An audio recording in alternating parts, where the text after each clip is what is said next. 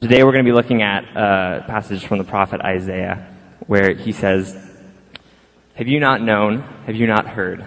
The Lord is the everlasting God, the creator of the ends of the earth.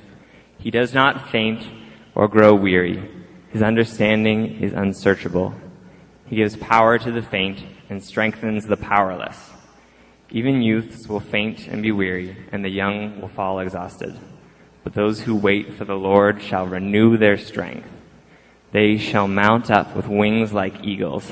They shall run and not grow weary. They shall walk and not be faint."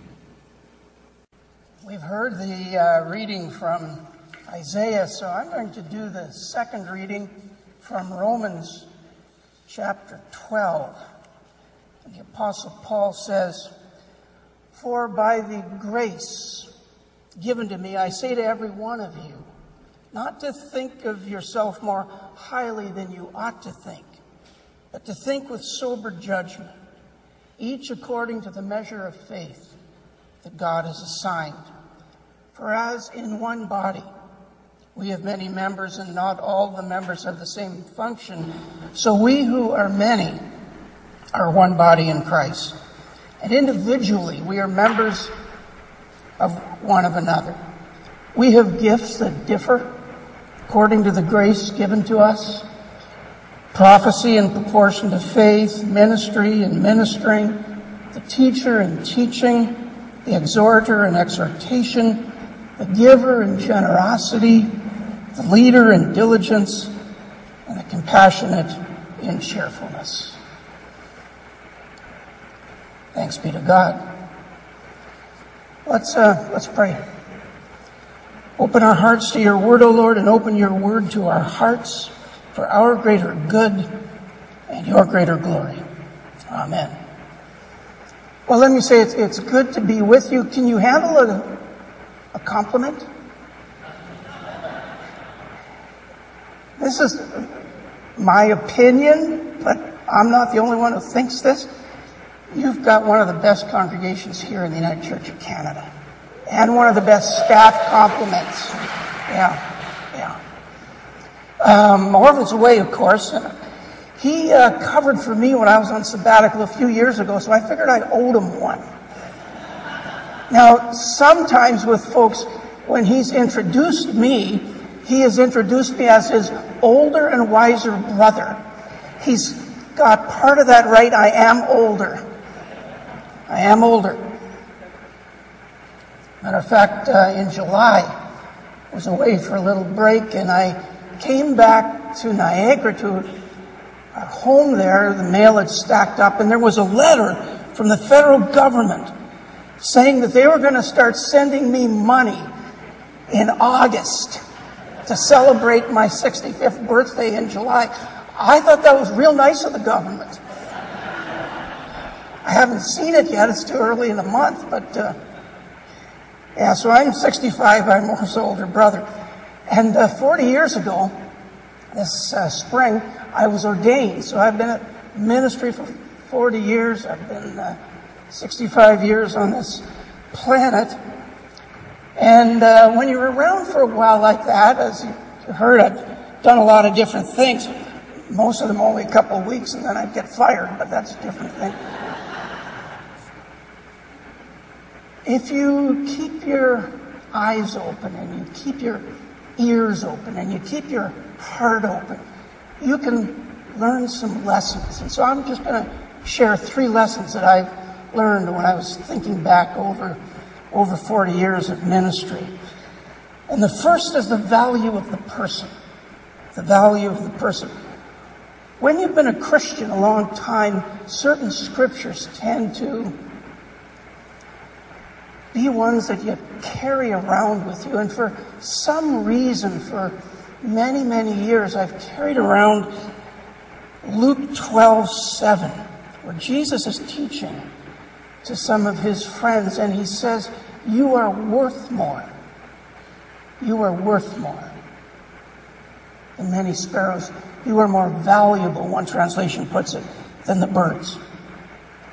He says specifically that we have value. I'm going to once in a while come and get some water. I lost my throat last year. Actually wore out a vocal cord. They had to put an implant on it in Toronto, and so I need to drink some water.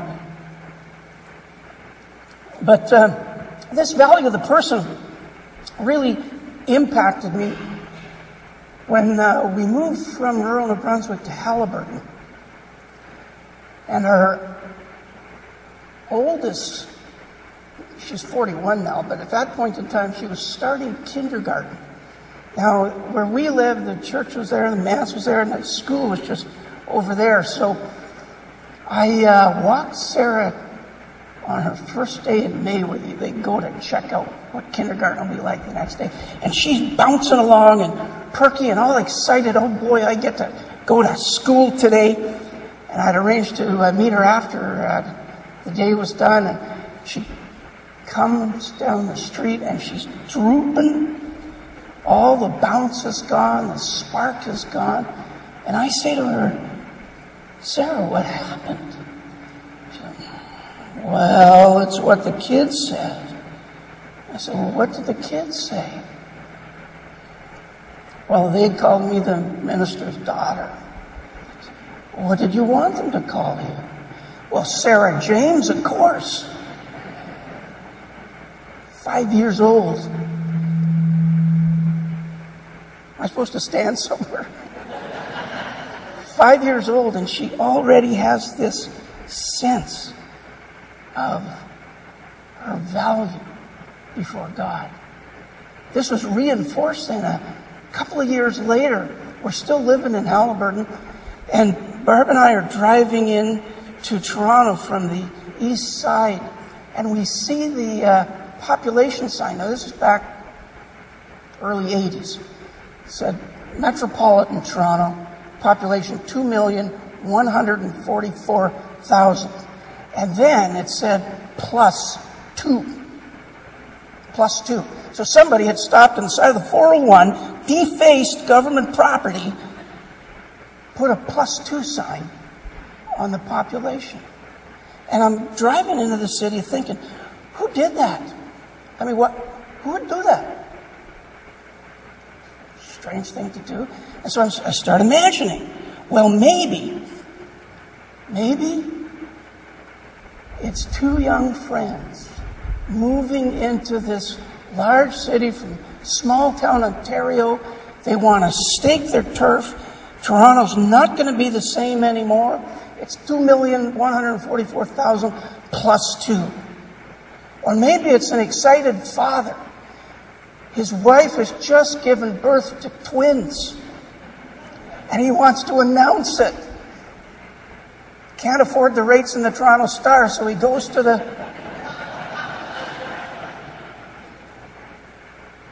sign, 2,144,000 +2. This place is more valuable because I'm here. Value the person. And then became even more of an impact on me back some years later. I'm in Niagara Falls, mid-90s, get a phone call from the funeral director saying, John, we got a rather unique situation. We wonder if you can help us with it. And he described it.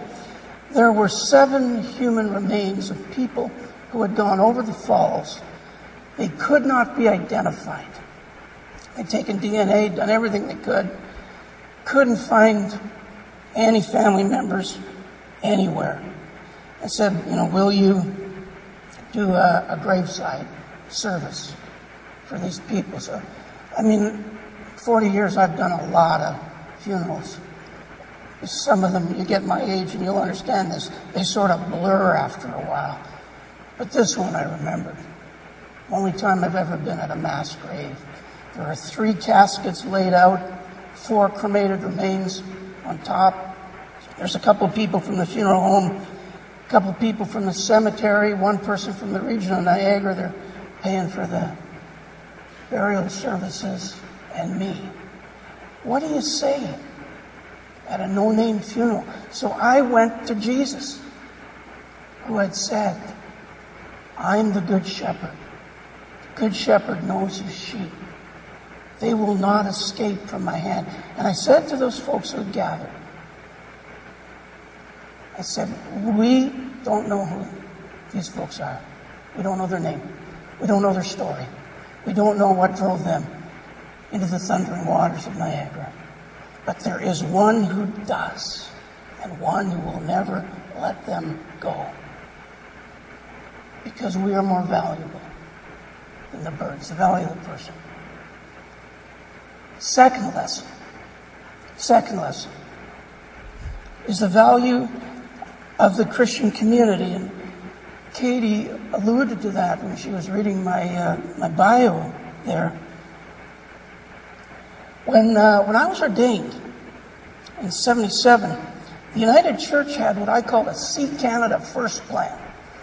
And that is, if you were healthy, you were sent somewhere to serve somewhere in the country. So we ended up in rural New Brunswick.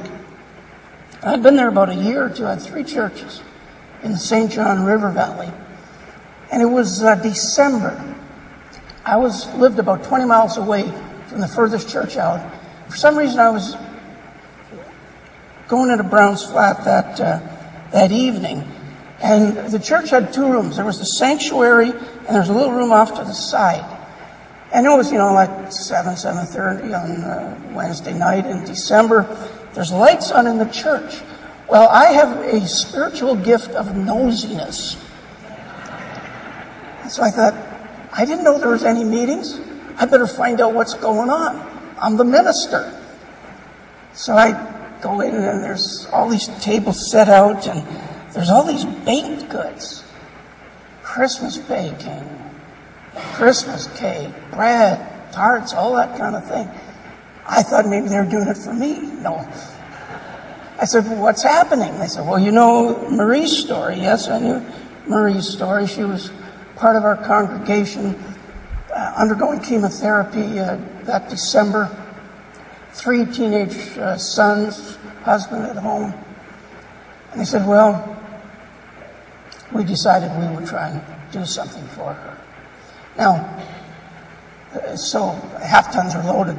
Everything was taken to Marie's home later that night. I'm a smart pastor. I go visit Marie the next day. I figure there'll still be some left. And I learned what had happened. There was a woman in the UCW. She had a gift. At the time, I didn't understand all this, but she had a gift of mercy, compassion. And whenever there was a need in the community, Sandra's heart just opened up and went out to that person. And so Sandra said, listen, it's Christmas. Marie's got these sons. She can't bake. She's doing chemo. We need to help. There was another lady, her name was Dodie, that's her name. This is the 70s. Had this been today, she probably would have been a captain in the military. She could organize and give orders, and so she said to a host of people, well, you do the buns, and you do the cake, and you do the bread, and there was a whole lot of people in Browns Flat UCW had a gift of service, of helping. And they'd all pitched in, and that was the result. And that wouldn't happen had it not been for the Christian community. So part of what I value is that Christian community.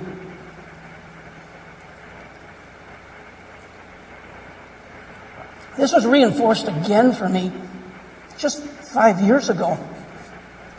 Our congregation in Niagara, the one I served at the time, was going through a program that I know you've done here called Unbinding the Heart, Unbinding the Gospel. Does that ring a bell? Yeah. Well, we were going through the same thing. So some of you may remember this. In one of the chapters, people are challenged and encouraged to pray for someone who has nobody to pray for them. Pray for somebody. Some of you have done that. As a matter of fact, I'm just going to leave you with a little challenge. I still have half the sermon yet to go, but leave you with a little challenge. Is there somebody that you know They have nobody to pray for them. Would you start doing that, and start doing that intentionally, and start doing that regularly?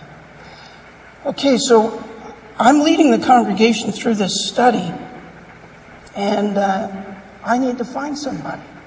So I know who I'm going to start praying for. Our next door neighbor, well, there's a fence between our place and his, but Jack was part of the Chinese Canadian community in Niagara. I had buried his mother. His father had died years before. Jack was my age. He had only one other relative in Canada, a sister, who lived out in Vancouver, long piece away. He had nobody, family-wise, in Niagara. And so I started praying for Jack. Now, what you need to know is that the fence, as I said, between our places, we had a little corgi dog back at that time. And so Jack actually put a gate in the fence. And Finn, our dog, would go up to the fence. Jack would feed biscuits to him through the fence. So we would see Jack almost every day. Well, December, early January of that year, I hadn't seen Jack for about a month or so. There's visitation in St. Catharines. My dad had become very ill, had died that January. And the first time I see Jack in a long time is at the visitation. He comes the Friday night. And I said, Jack, haven't seen you. How are you doing? And he said, well, John, to be honest, I haven't been well. I've been diagnosed with terminal cancer myself. And I went to see him a couple of times at Greater Niagara General Hospital.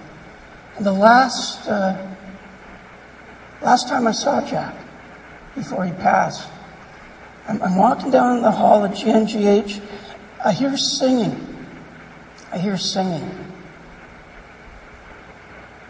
I get to Jack's room. I said, Jack, what's that you're singing?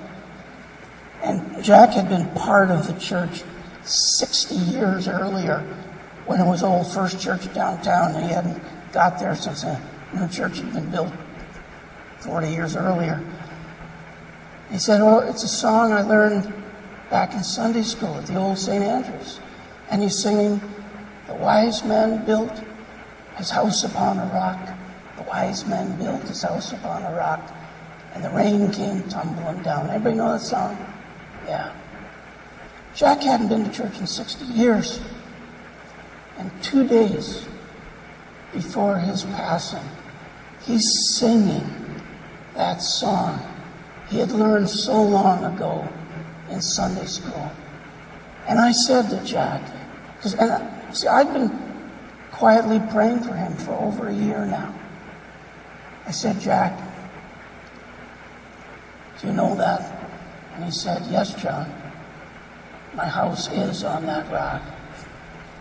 That wouldn't have happened had it not been for a Christian community that years before had planted the seeds of faith that came to fruition in my neighbor so many years later. And so one of the lessons was the value of the Christian community itself. And the third lesson, there's more than three really, but you probably want to beat the Baptist to Starbucks, so I'm going to limit it at 3. From the words that we heard Tim read a few moments ago, when I arrived at Queen's to go to seminary 43 years ago, that first year our preaching professor assigned us 4 sermons we had to write. One on an Old Testament text, one on a New Testament text, a doctrinal sermon, and something we could do whatever we wanted. Well, the Old Testament text he assigned, and it's been part of my heart and life for 43 years now, was from Isaiah 40. Those who wait for the Lord shall renew their strength. They'll mount up with wings like eagles. They'll run and not be weary. They'll walk and not faint. And I can testify to that throughout that time period. The faith itself is what sustains us.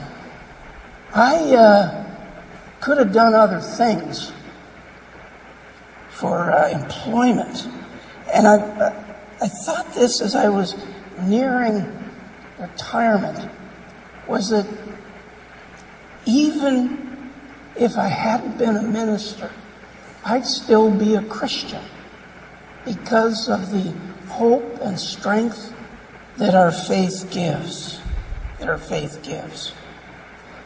In 2007, our youngest daughter, Ruth, had moved out to Calgary to start a job teaching. She'd only been out there for a little month or two when she became very, very ill. She had a rare blood disorder. It was actually featured on the medical show House, if anybody remembers that show. And it was very serious. It was finally traced to lupus. That's the underlying disease. But when we got the call, we jumped on the first WestJet plane out of Hamilton to Calgary, arrived at the hospital. We were there for about a week or so. Things started to improve. She ended up being there for 7 weeks at Foothills Hospital in Calgary.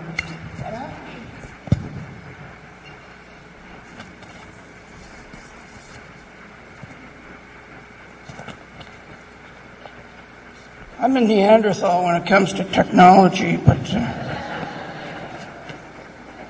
after she'd been there about a week or so, started to improve.